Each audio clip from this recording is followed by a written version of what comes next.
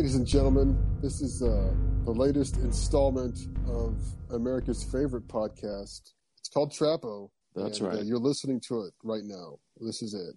I'm Dustin. I'm Kai. And today we're back for another round of everyone's favorite new, what do you call it? Is it a gimmick? Is it a series? Is it our new thing? The new running gag? It's Good, Great, or Garbage. That's the name of the game. It's a name that I enjoy quite a bit. You made it up, and I like it. Good, Great, or Garbage. I love the alliteration. It makes me smile. Triple G. Okay, so there you go. Now that we're there. Actually, you know what? 40 years ago. 1981. Jim Steinman, of all people, shocked the world with his first and, unless a miracle happens, only solo album to date. It's a little ditty they call Bad for Good.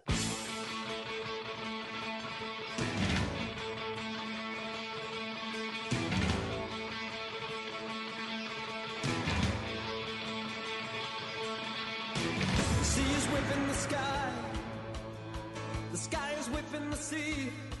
You can hide away forever from the storm, but you'll never hide away from me. There's a story behind Bad for Good, which we might as well just get to right now. Bad Out of Hell, the first collaboration between Jim Steinman and one Mr. Meatloaf. Mr. Meatloaf. one meat loaf.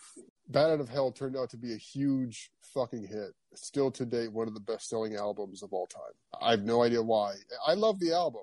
It's one of my favorite albums, but the fact that back in 1976, I believe, that album hit, you could not get away from Bad Out of Hell. It's a monster hit. Steinman's record label wanted a follow-up pretty damn quick, and they pushed him. They pushed Steinman and Meatloaf to get to work on something right away. Unfortunately, old Mr. Meatloaf blew out his goddamn voice due to a combination of touring. They say exhaustion. Of course, the drug use didn't help. He was laid out. He couldn't sing, could barely talk. Jim Steinman found himself in a bit of a pickle, so he ended up spending the better part of a year working on demos for the album Renegade Angel. Now, that was the original name of this album. The record label ended up pushing Todd Rundgren and John Jansen. Now, John Jansen was one of the co-mixers on Bad Out of Hell. Todd Rundgren was the primary producer. The record label reteamed Rundgren and Jansen with Jim Steinman at this point to try to recapture that sound and that feel from Bad Out of Hell. They even brought in Rory Dodd. Now, Rory Dodd was a friend of Jim Steinman's who'd ended up doing backing vocals a little bit on Bad Out of Hell, a little bit on a lot of other Jim Steinman projects. He brought Roy Dodd in to lay down some, rough vocals for what ended up being 3 tracks on the actual album, just for the demos, because they were working on these demos for about a year. The hope was that when Meatloaf fully recovered and could actually sing, everyone would just be able to hit the ground running with quickness, because that's what the record label wanted. Unfortunately, by the time Meatloaf was, back in his groove, he decided he didn't want to record any of the tracks from Renegade Angel because I guess he associated them with bad memories. Because when they were rehearsing those tracks at first, that's when everything went wrong for him, and he spiraled into drug use and really kind of fell apart. I guess maybe that's when he hit bottom, basically. So Meatloaf? Yeah, and so he didn't want to record those tracks anymore because they reminded him of like these dark times that he found himself in during the rehearsals. So, and this is where it gets muddy. Jim Steinman, he had a quote where he said that he needed to share these songs with the world so badly that if Meatloaf wasn't going to record them, God damn it, he was going to record them himself. Now, I don't know. He had to get them out of him. Now, I don't know how much of that's true and how much of it is the record label had already sunk a large amount of money into this project and just needed some kind of return on their investment. I have a feeling it's a little more the latter. But Jim Steinman he didn't have a small ego, so he probably thought, fuck it, I can do this. And so that's what he did. That's why Bad for Good ended up happening. And he ended up keeping the Roy Dodd vocals on those 3 tracks that ended up in the album. Now, the problem was those vocals that Roy Dodd laid down, he thought they were demos, so he wasn't giving it his all. And, well, you can kind of tell. He did the vocals for Lost Boys and Golden Girls, Surf's Up, and Rock and Roll Dreams Come Through. Now, those vocals are not finished. Those vocals were demos that Roy Dodd laid down almost a year earlier. And Jim Steinman, since I guess he tried to record his own versions of those songs, using the guide vocals, and turns out he didn't think he had the vocal range for it. This is Jim Steinman saying he didn't have the vocal range for it. Now, think of the songs he did sing on this album. And for some reason, he was like, Surf's Up can't do it. He ended up keeping the rough demo vocals for those songs on the album. And honestly, that was a mistake, I believe. But he moved forward, changed the name of the album to Bad for Good. Now, originally, the song Dead Ringer for Love was going to be the closer for Bad for Good. But Meatloaf, who was also now, by this time, working on a new album with Jim Steinman, which ended up, well, we'll get to that. So Jim Steinman, not only was he finishing Bad for Good, he was also working on a new album with Meatloaf, an actual album with Meatloaf. Meatloaf didn't like Steinman's original choice for the lead single off of his album, which ended up being Rock and Roll Dreams Come Through. And so he rejected it. So Jim Steinman just swapped out Rock and Roll Dreams for Dead Ringer for Love. And so Meatloaf recorded Dead Ringer for Love with Cher, and that became the big hit from, ended up obviously being called Dead Ringer. That was released in 1981 too. So Dead Ringer and Bad for Good came out of the same year. Bad for Good came out first. And then since Jim Steinman had spent so much time and energy on his solo album, beyond writing the lyrics for all the songs on Meatloaf's album, his overall contributions to the album were limited. And also a feud between the two ensued over the 1980s, which culminated... I remember. Yeah, you remember. It culminated in dueling lawsuits. They were like cats and dogs going at it throughout the decade. That's why we had to wait until 1993 for the true official follow-up collaboration in Bad of Hell 2, Back into Hell. It's a long and twisted road that got us to what ended up becoming Jim Steinman's B for G, Bad for Good.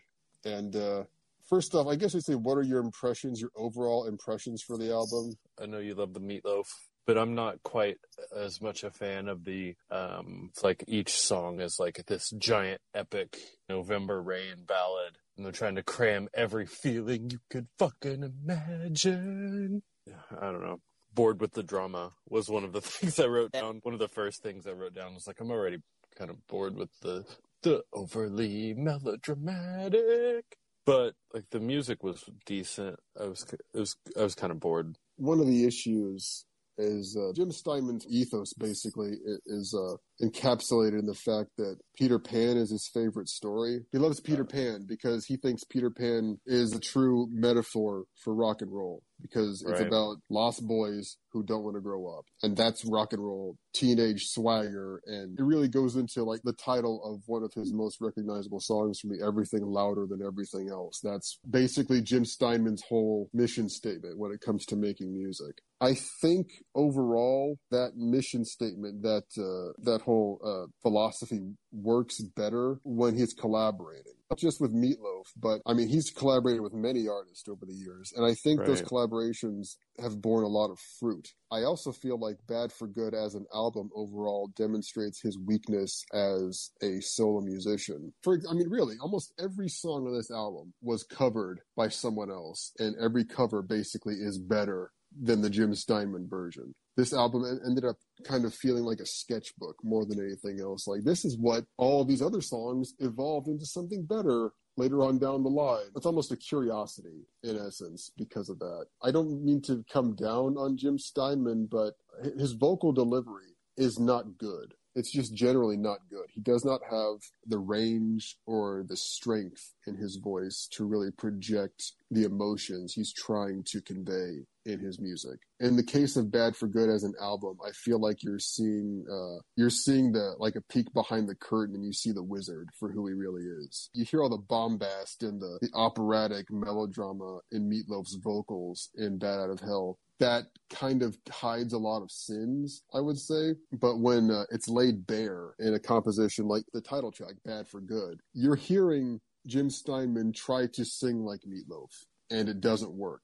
Yeah. If you listen to Meatloaf's rendition of Bad for Good, which is on Bad Out of Hell 3, it's not a great version either, but the arrangement and Meatloaf's vocals definitely carry it home in a better way than Jim Steinman's. I feel like it was produced better. It was recorded better. And Meatloaf fits the range that the lyrics are trying to hit. Steinman tried, and after you explained the beginning parts there about how this album came about, that makes a lot more sense to me why Jim Steinman was waiting for Meatloaf to show up and sing, but he didn't show up, so they just put his fucking lyrics on there and rolled with it and released the album. He was like, he made a placeholder and he sang with the band so that way they could like jam and get the songs down and be ready to go, and then all Meatloaf had to do was recover, show up, boom, fucking ready to roll. And by then, after they had like started to make it, Steinman and Meatloaf had started to make something else, and they're like, yeah, we'll just fucking, I don't know, put whatever I made on there and we'll just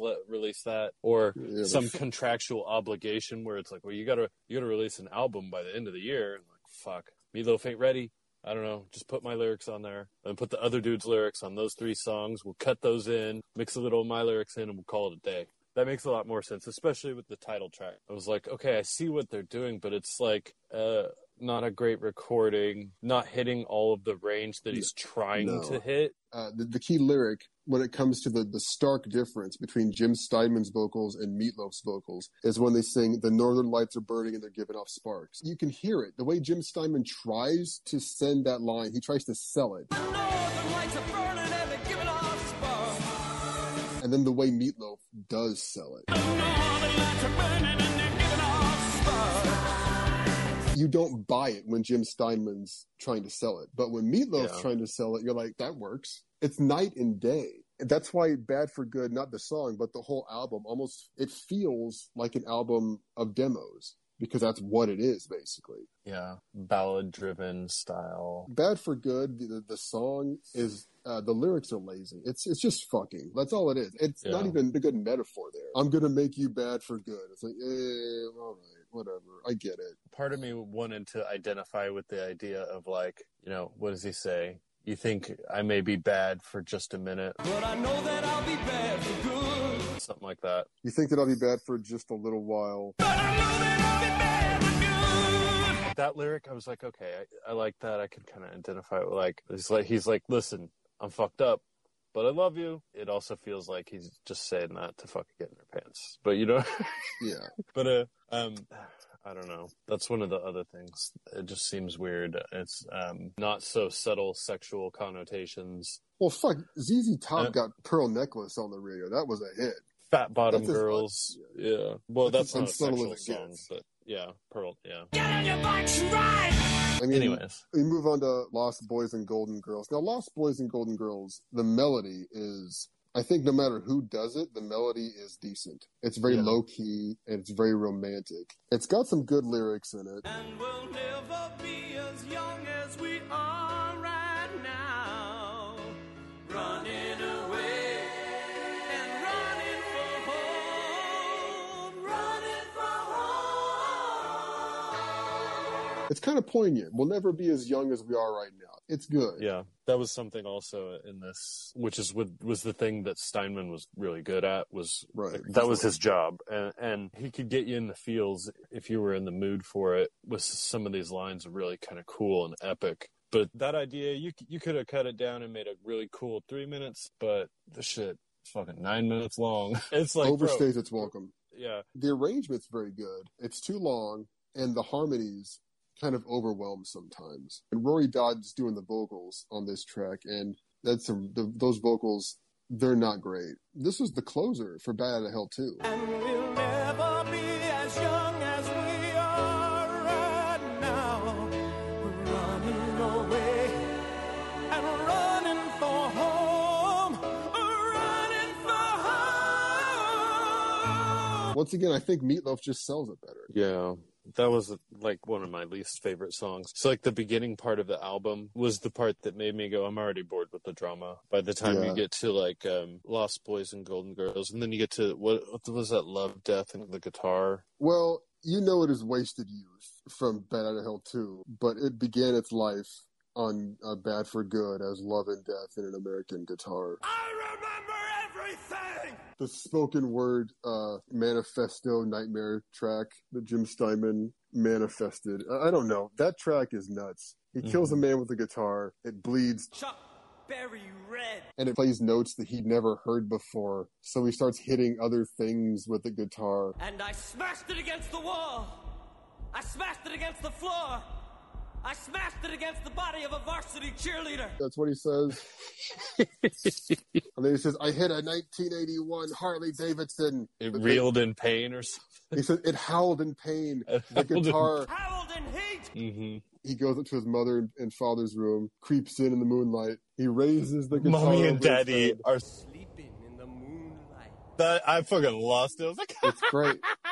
This is fucking comedy. I raised the guitar high above my head, and just as I was about to bring the guitar crashing down upon the center of the bed, And he woke up. wait a minute! Stop it, boy! What do you think you're doing? That's no way to treat an expensive musical instrument. And I said, God damn it, Daddy! You know I love you, but you've got a hell of a lot to learn. About rock and roll! I don't know what the fuck drugs he was on when he recorded this song, but I'm glad he did. Although, once again, this is the same vocal that's in Bad Out of Hell 2. He didn't re-record it. It's the same vocal. It's the same recorded track. Yeah, the difference is he mixed in, if you listen to Wasted Youth on Bad Out of Hell 2, it's a different mix. There's different ambient sounds, including orgasmic moans. But I do remember that it had a heart of chrome and a voice like a horny angel. Perfect. So that alone makes the Wasted Youth version better. Someone's having a good time somewhere in that track. Once again, it works a little better in Bad Out of Hell 2. And that's funny because it's just Steinman. And even that track works a little better in Bad Out of Hell 2 in that context. So, God damn it! and that leads into, I think, the most bizarre song on the album being Stark Raving Love. Start raving love. Too much is never enough. Stark Raving Love is not a song. It's a terrible song. It's not good. The only reason why this song matters is because it's technically what you'd call a musical sketch for what Jim Steinman later turned into a song called Holding Out for a Hero.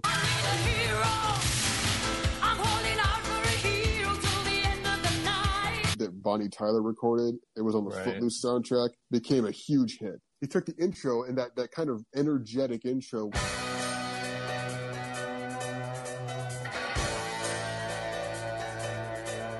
With the chorus, with the harmonies.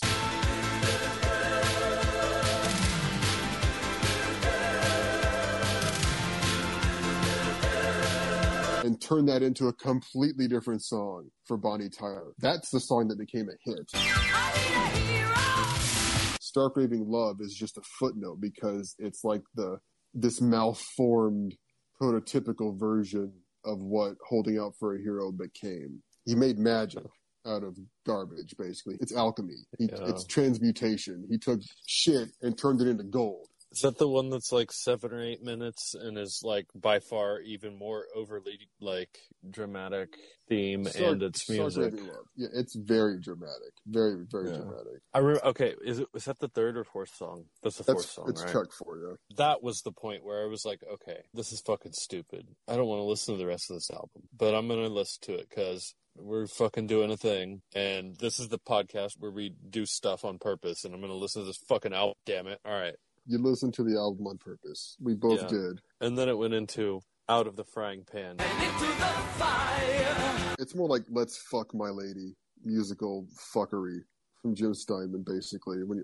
As far as the lyrics go, it's just, that's the only thing that came into my head. It's chivalrous horniness, basically. It's horny chivalry. Let's fuck my lady. That's what it is. It's like when you listen to the lyrics, that's what it is. He wants to, it's hot. He sees a sexy girl and he's talking to her because he wants to get her inside and just fuck. That's all he wants to do. He wants to get her out of the frying pan. And into the fire. It's not subtle. I will say, either version of the song, both the Jim Steinman version and the Meat Loaf version, they have a set of lyrics that has always stuck with me. I just like the turn of phrase. You were only killing time and it'll kill you right back. That's what I take away from Out of the Frying Pan, is that line. You were only killing time and it can kill you right back. It's great. It's fucking great. That line is phenomenal. Yeah, that's one of those little fucking Steinman nuggets in the middle of these fucking 6-7 minute boring songs, or the songs that can become very tedious or annoying if you don't like the beat and the rhythm. My notes for this one was, compared to the last songs,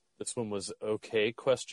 And then I made a note for the Meat Loaf version. It was like the Meat Loaf version was actually more boring. So then I went back and re-listened to the Steinman version. I was like, I feel like his shitty vocals make it sound more desperate. Then I saw you like a summer dream, and you're the answer to every prayer that I ever said. The desperate parts, like the desperate to get laid parts, are like sincerely desperate, but it's also he's not taking it too seriously and fucking goofy, but he really wants to fucking get laid. And that's why the Meat Loaf version where he goes all into it. I feel like that kind of destroyed some of the things I liked because I was actually like, okay, I'll listen to the next song. We'll see what happens. When you said Jim Steinman's vocals kind of sell the desperation a little more, because when he gets to the chorus and he sings, "You got nothing to do and even less to lose," there's something about the quality of Jim Steinman's voice when he's trying to hit that high note. "You've got nothing to do but even less to lose," or whatever. Like the way he says it, it's like, yeah, okay,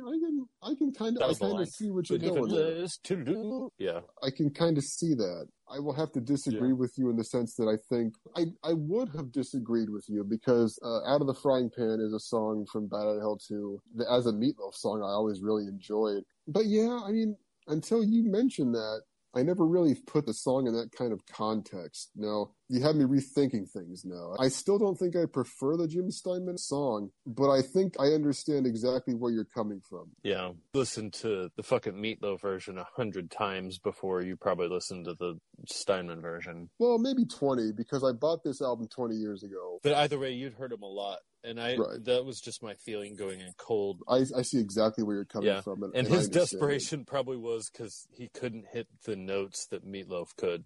Right. And that's why it sounds desperate, because he's like trying to hit a note that he can't. He's desperately and he's trying literally to hit that desperate. Note. Yeah. You've got nothing to do and even less to lose. You can hear his voice kind of breaking when he's doing that. Maybe that's why it made me feel like it was a little more like a teen angsty kind of thing. And then Meatloaf takes it into like, and it's just a real song. Like I'm ready to fuck. Yeah, Meatloaf's voice is a little too silky, and I think the shabby quality of Jim Steinman's vocals in that song maybe kind of sell the teenage horniness and angst a little better. Because Meatloaf's just like, he's a little too suave. Like, Meatloaf's going to get laid at the end of that song. You're not so sure Jim Steinman's going to get laid at the end of that song. Yeah, exactly. That's exactly it. But by the time you get to the end, you don't know what's going to happen. You're like, I don't know if he convinced her. And by the end of the Meatloaf song, you're like, oh yeah, it's going down.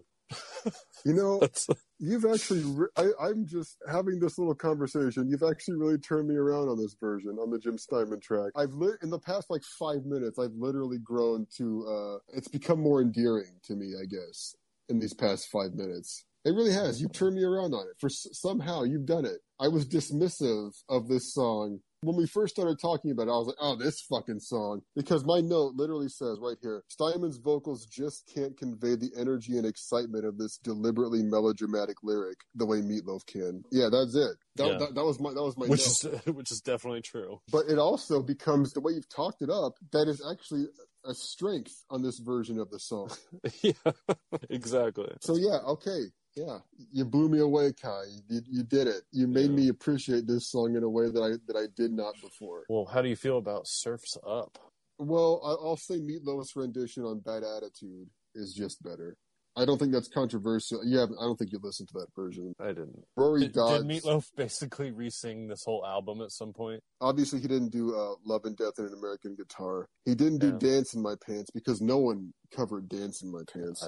He didn't do the Storm's instrumental. So no, everything else basically, became a Meatloaf song at some point. But Rory Dodd's vocals, and I don't know if it's just because he recorded them as a demo and he wasn't giving it his all, or if maybe Rory Dodd just wasn't up for the challenge. Listening to the vocals on this version of Surf's Up, it makes me literally cringe. Now the sky is trembling and the moon is pale. We're on the edge of forever and we're never gonna fail, no. That forced falsetto makes my skin crawl. Surf's up. Surf's up. Yeah. I think I liked the idea and the concept of the song. I mean, it's not just like a goofy song about trying to get fucking laid. Let's see if I can find the lyrics. There was something on there that I really liked. Another one of those kind of cool, epic fucking lyrics. Yeah. It's totally about getting laid. Fuck. I mean, spoiler alert. Yeah, it's much more apparent now that I'm reading. I was like, oh no, it's completely about Surf's Up. I need it so bad. Surf's Up. And so I need it so bad. Surf's Up, and so am I. And so am I. I gotta give you some love. Surf's Up, and so am I.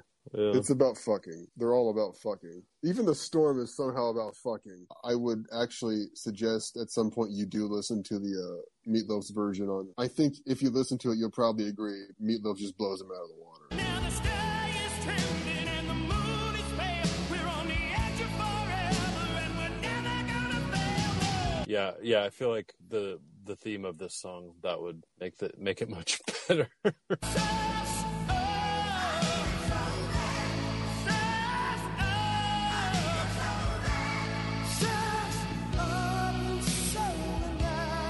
Instead of being shitty and choppy and desperately trying to hit the notes you're writing towards. So, Surf's Up, man. We're moving on to Dance in My Pants. I have opinions on this song, but I would like to hear yours first, if you have any. Oh, I got opinions. That was when I genuinely almost, I almost turned that shit off. God, this fucking song is stupid. It's 8 minutes long? Oh, fuck. It's one of those things where again, you could make that into a 3-minute classic 80s pop song. You could, but it's fucking 8 minutes long. God damn. I know exactly where you're coming from with this song. Exactly. I understand your point of view completely. But I think this song's kind of fucking amazing. Basically for all the reasons you hate it. I don't know any other way to describe it than that. All the things that you look at and see as negatives, I see as positives. This song is essentially an answer to Paradise. That's why it's so fucking long. It's one of those big back and forth kind of battle of the sexes songs. That's what it is. Only the difference is, unlike Paradise by the Dashboard Light, which ends in misery when Meatloaf agrees to love this woman till the end of time, and after they fuck, he realizes, oh my God, we are not in love. I hate this. And so he's praying for the end of time. Hurry up and arrive, 'cause if I gotta spend another minute with you, I don't think that I can really survive. That's a sad ending. That's just misery. But with Dance in My Pants, it's the opposite of Paradise by the Dashboard Light because it's a happy ending. Right. All she wants to do is dance.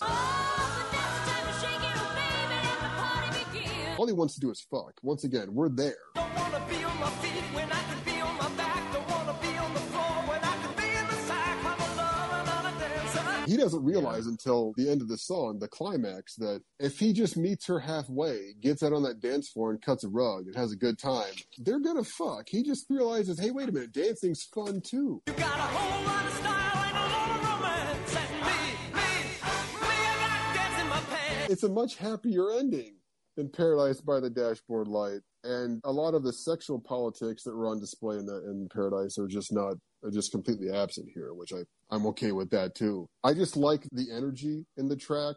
It feels like a very horny sock hop. I would agree with that if it was 3 or 4 minutes. Right. I think Carla DeVito, she's the female lead. I think her vocals are really on point, especially when they get to the back and forth singing between her and Jim Steinman. Her vocals are like a machine gun.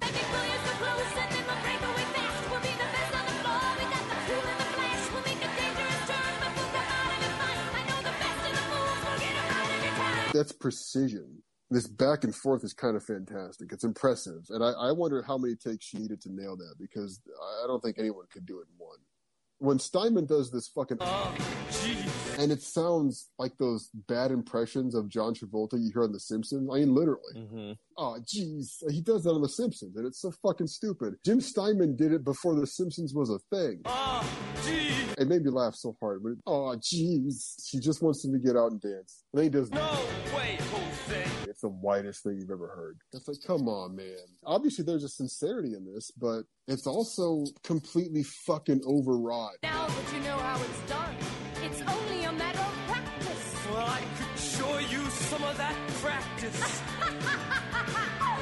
Now that you know how it's done, it's only a matter of practice. That you know he's winking at you the whole time. But this song is not beating you over the head with fucking Phil Rizzuto doing a play-by-play. He's out. Don't wait. Safe at second base. This kid really makes things happen out there. This song doesn't do that. This song is a little more subtle. And plus, I think it's a lot healthier. Both characters are pretty happy about the way things turn out at the end of dance in my pants. And that's a lot healthier than the nightmare that the end of Paradise by the Dashboard Light becomes. So yeah, I know we'll probably never see eye to eye on this song, and I understand exactly why, but I was fucking annoyed the whole 8 minutes. I get it, Kai. I get it.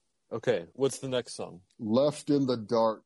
Just need some love, so turn out the lights and I'll be left in the dark again. In the Amazon Music version, this is titled Medley. Really? Yeah, and does it start out with like, tell me who touched you? Yeah, that's it. Okay. I understand why it's there, but there's something about Jim Steinman's delivery that was like, yeah, this is making me uncomfortable, man. Yeah, definitely. I guess that's the point, though. Yeah, but I think the rest of it, I think it was my favorite song on the album after that, oddly enough. There we go. So that's the thing about opinions. They're different. I genuinely did not like this. I didn't like it. I wrote a note here when I just reread it. I don't understand exactly what it means. This wasn't a typo. I know this wasn't a typo because when I wrote it, it made sense. I wrote, his shorty bullshit just gets on my nerves here. I don't get it now, but I got it when I wrote it. It made sense at the time. Yeah, his shorty bullshit just gets on my nerves here. My notes just say best ? I don't know. Well, see, the thing is, I know there's a kernel of a good song here because there are two good versions. Yeah. You'll never guess what one of these versions is. I'm guessing Meatloaf had something to do with it. He did indeed. I just need some love, so turn out the lights and I'll be left in the dark again. Meatloaf recorded it for Welcome to the Neighborhood. His version cuts out the spoken word shit. Where did he touch you? And how did it feel? And why did you let it begin? Which is fine. But Barbra Streisand recorded her own version of the song for 1984's Emotion that Jim Steinman produced, which I've heard I really enjoy. Oh, Good yeah. album, Emotion. It's a Barbra Streisand album, but as far as Barbara goes, it's not bad. Streisand's version, I really enjoy. Maybe I think it sounds better from a woman's perspective for some reason. Just need some light, so turn out the lights and I'll be left in the dark again. Her vocals bring a kind of sense of vulnerability to it, which I feel helped. But, I mean, the lyrics, I just need some love, so turn out the lights and I'll be left in the dark again. That's pretty good. Overall, the lyrics are good. I just don't like Jim Steinman's delivery. That's my problem. The character he's portraying, he's got the anger. He's got the rage. It's there. And there are so many things that I just gotta know. You tell me who, you tell me where, you tell me when. But he also still loves his wife so much that he wants to forgive her. And then you have that moment, that kind of pathetic surrender when he says, I just need some... Love, so turn out the lights and I'll be left in the dark again. That works beautifully because of what it means. I'll be left in the dark again. I don't want to know. Just let me have this moment and then we can deal with it tomorrow in the light of day. It's very adult and it's very poignant and it's very painful. I just don't like Jim Steinman's delivery. And see, I only have that. So that's probably why you might like a different version better. But yeah. I think Emotion's on Amazon Music, so it's a power ballad with her. Right now and disconnect you again. Oh, don't do that to me. Just don't. I don't want to be left in the dark again, Kai. Oh, I wouldn't do that to you, bro. What really destroys this song for me is the way he delivers those lines at the end of the song when he does this whispery bullshit with his voice. Just need some love, so turn out the lights and I'll be left in the dark again. There's this real stupid effect on his voice, like he's really trying. Don't be left in the dark again. I'm like, shut the fuck up, Jim. You're ruining your own song. Yeah. My only issue is with Steinman's delivery in the vocals, because I don't think his vocals are up for the task. I don't think they are at all. Yeah. The song is good. He fucked up. If you get the chance, check out Meatloaf's version, check out Barbra Streisand's version. I just need some love, so turn out the lights. And I'll be left in the dark again. All right. So next was The Storm, which was like a normal length song. Yep. It was pretty good. Funny enough, originally, The Storm was the opening to the album. It was supposed to be the prologue, and Rock and Roll Dreams Come Through was the epilogue. I don't know why the fuck this happened, but when they released the album on vinyl, in 1981, The Storm and Rock and Roll Dreams Come Through were not on the album. They were included on a second disc that came with the LP because they couldn't fit. Yeah, I was just looking at that. They corrected this for almost every subsequent release of the album. But for some fucking reason, the pressing that I bought on CD 20 fucking years ago has the original album order with The Storm is track 9. I don't know why. And like, if you buy it now on CD, Storm's track 1. If you bought the version of the CD that came out in like the early 90s, The Storm's track 1. My version, The Storm is track 9.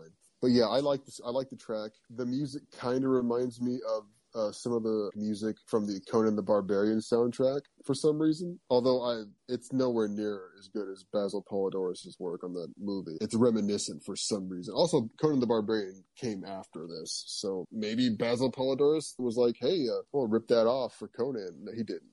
He didn't. But we end the album with Rock and Roll Dreams Come Through.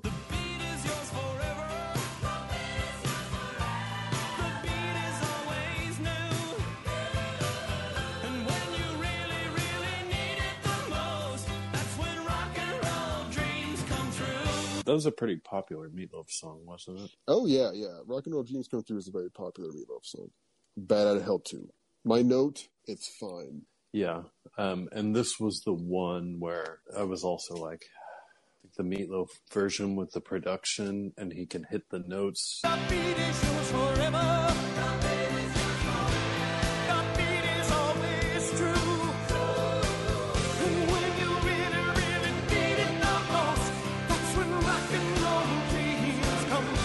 Steinman's trying for. I think it's just much more polished and better. I didn't hate the Steinman version, but then I heard the Meatloaf version. I was like, oh, that's what it was supposed to be. Right. That's what it was supposed to be. It's a demo for a Meatloaf song. Exactly. It was like the band and the vocalist was sick that day, so they had the drummer fucking stand in and sing. Well, and then then the final version came out and it was the Meatloaf version. It's like, oh, okay. I get it. That was one that like had a theme. It was decent. It's dramatic, but for some reason the drama in that one, I don't know if the album had worn on me, and I was like, oh, well, this is decent. I didn't hate the Steinman version, and then I listened to the Meatloaf version. I was like, oh, okay, there it is. I never need to listen to this song again. Yeah, and then I did again just to make sure. The only line that ever stood out for me in terms of like the lyrics, which I really enjoyed, was "You've been through the fires of hell."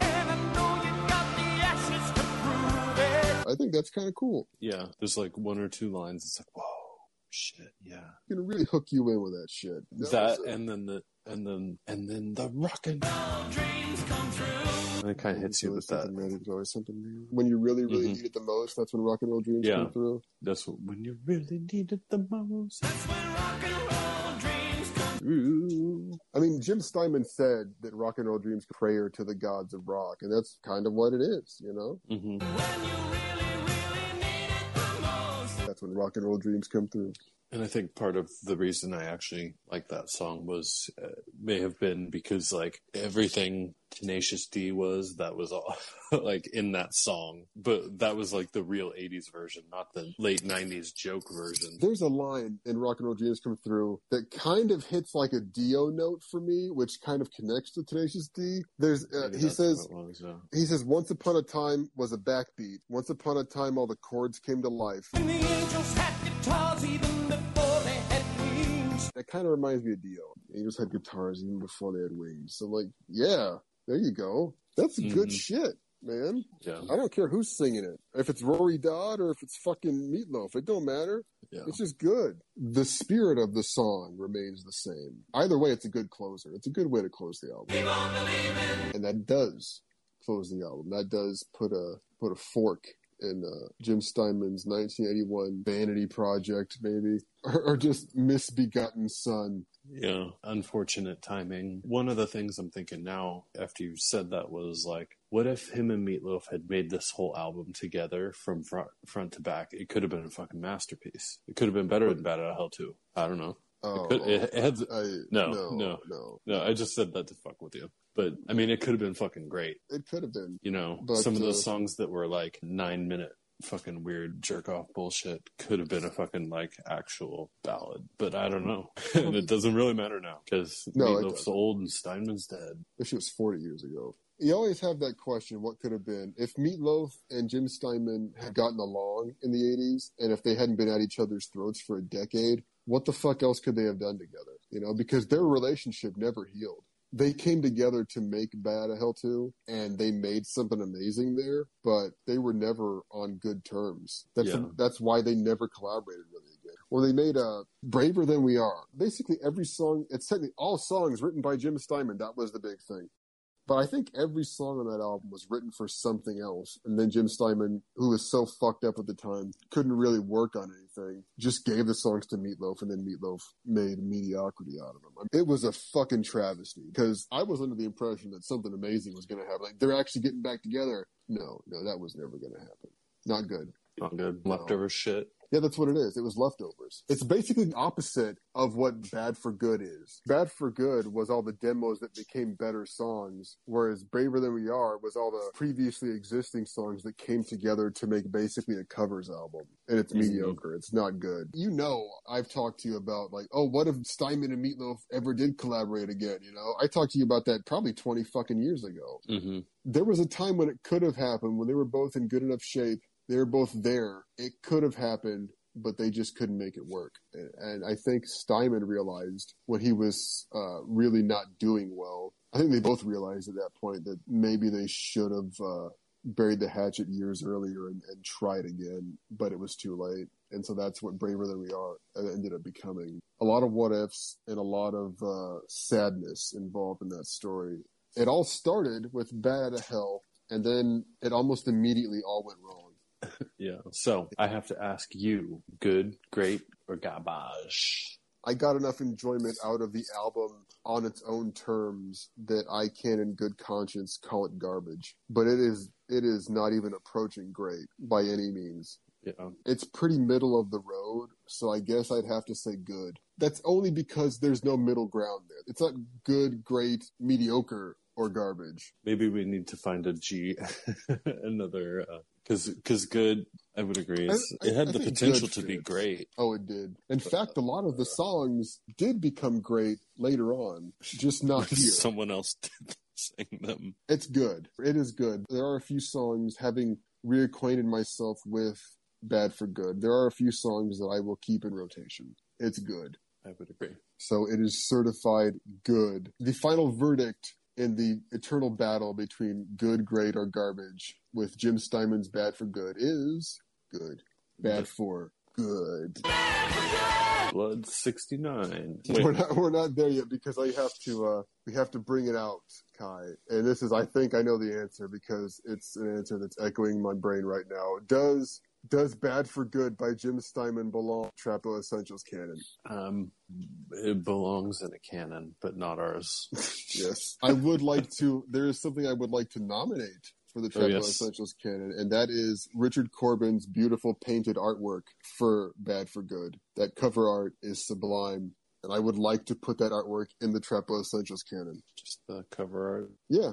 Just the cover art, completely divorced from the album itself. Remove the iconography from the cover. Just look at that painted image and just, it's rock and roll. Yeah. Okay, that can be the cover for the Trapo's Essentials. Is that the mixtape cover? Yeah.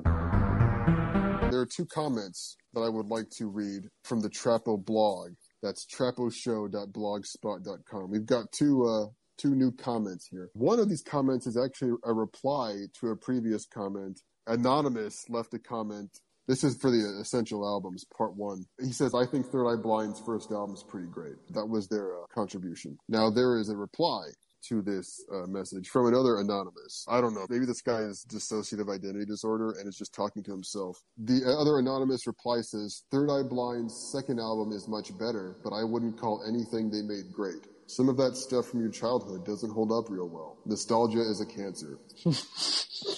So that sounds like something I would type. I got a little heavy. My second comment is also regarding our Essential Albums podcast. Once again, Anonymous. I found this from Twitter, and I listened to your first show. I guess it's a good start, but I don't know if I'd keep listening. Don't give up, though. I think that's a good way to close the episode there. Well, we can't close the episode here because apparently we have an email. Oh, do you want to read the email right now, too? Yeah, we have an email. Our official Chapo email is dickblood69@gmail.com. DICKBLOOD69@gmail.com. Write to us. Tell us stuff. Tell us secrets. We may read your comment on the air, much like we're about to read a comment on the air from, who is it? Did you say it was Mac?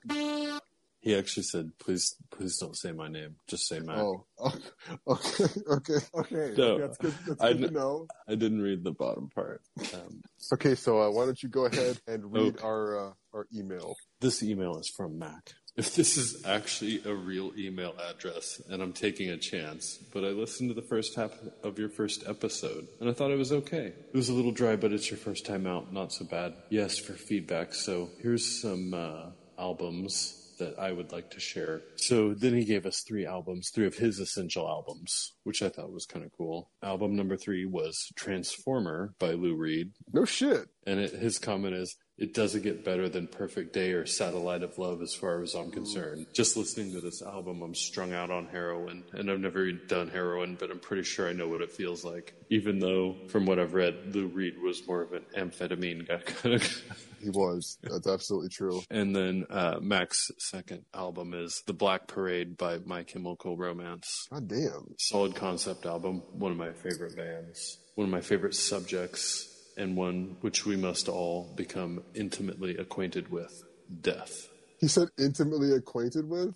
Yeah. Jesus Christ. And Mac's number 1 album that we should listen to is Nina Hagen in Ecstasy. Either German or English language version. Oh my God. Someone else has heard this album? It's a great, energetic, new wave experiment from an amazing artist. Guess what his bonus pick is? Big Science by Laurie Anderson. Oh, fuck me. Which we both fucking love. This motherfucker just mentioned Ecstasy from fucking Nina Hagen. Yeah. Are you fucking kidding me? That's From one an of his amazing essential artist I've never heard anyone mention. It's a damn shame. This is a masterpiece that deserves more love. Ecstasy from Nina Hagen. That's a fucking amazing album. Fucking His bonus Science. pick is Big Science. It said, just shut up and get high and listen to this album. You'll lose your mind.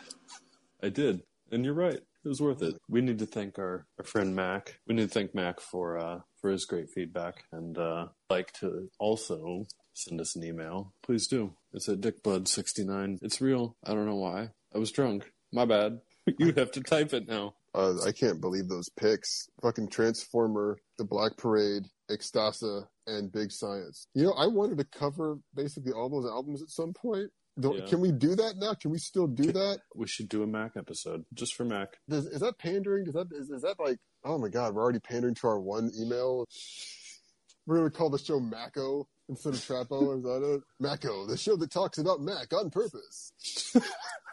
We should just invite him on the show to talk about it. I can't believe this. I want to talk about Transformer. I want to talk about Black Parade. I want to talk about Ecstasy. And I want to talk about Big Science. Absolutely. Mac's last comment was he liked most of our picks so far, but he's not a big The Life Aquatic studio sessions. He didn't think the music works outside of it fits with the movie, but not really outside of the movie. But that's just me. Good work so far. Keep it up. Well, I can see that. I like the Life Aquatic sessions quite a bit, but yeah, I can. And if you're not full in on all of these things, then I could see how it wouldn't be quite as fucking amazing as we feel it is. Yeah, I could see that. Yeah, that was a really, I don't even know what to say. That was a really good email. They actually made good points about the albums that they'd thrown out. I know. They clearly had thought it through, and they had some good things to say about our show. We've had a podcast for 10 fucking years, and this is literally the first time anyone ever took 5 minutes to write us back. Oh, I've gotten emails in the past, Kai.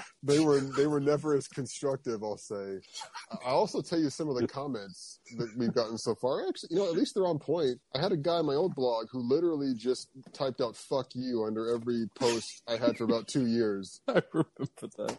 I feel like there was a point where maybe you thought that was me, or someone we know. I did for a while, yes. Even I didn't have the enthusiasm to tell you "fuck you" that much.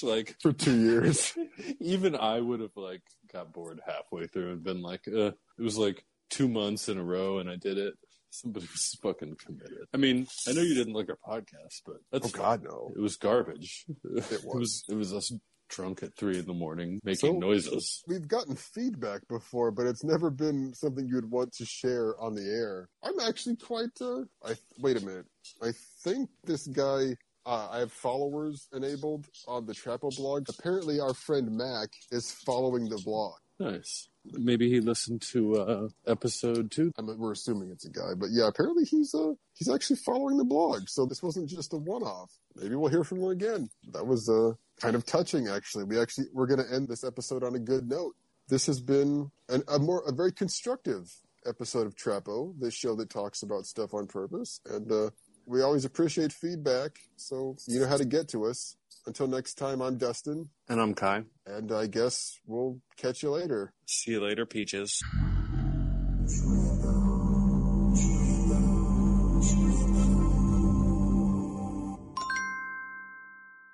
Trapo, the show that talks about stuff on purpose, is a Fenderman Incorporated production.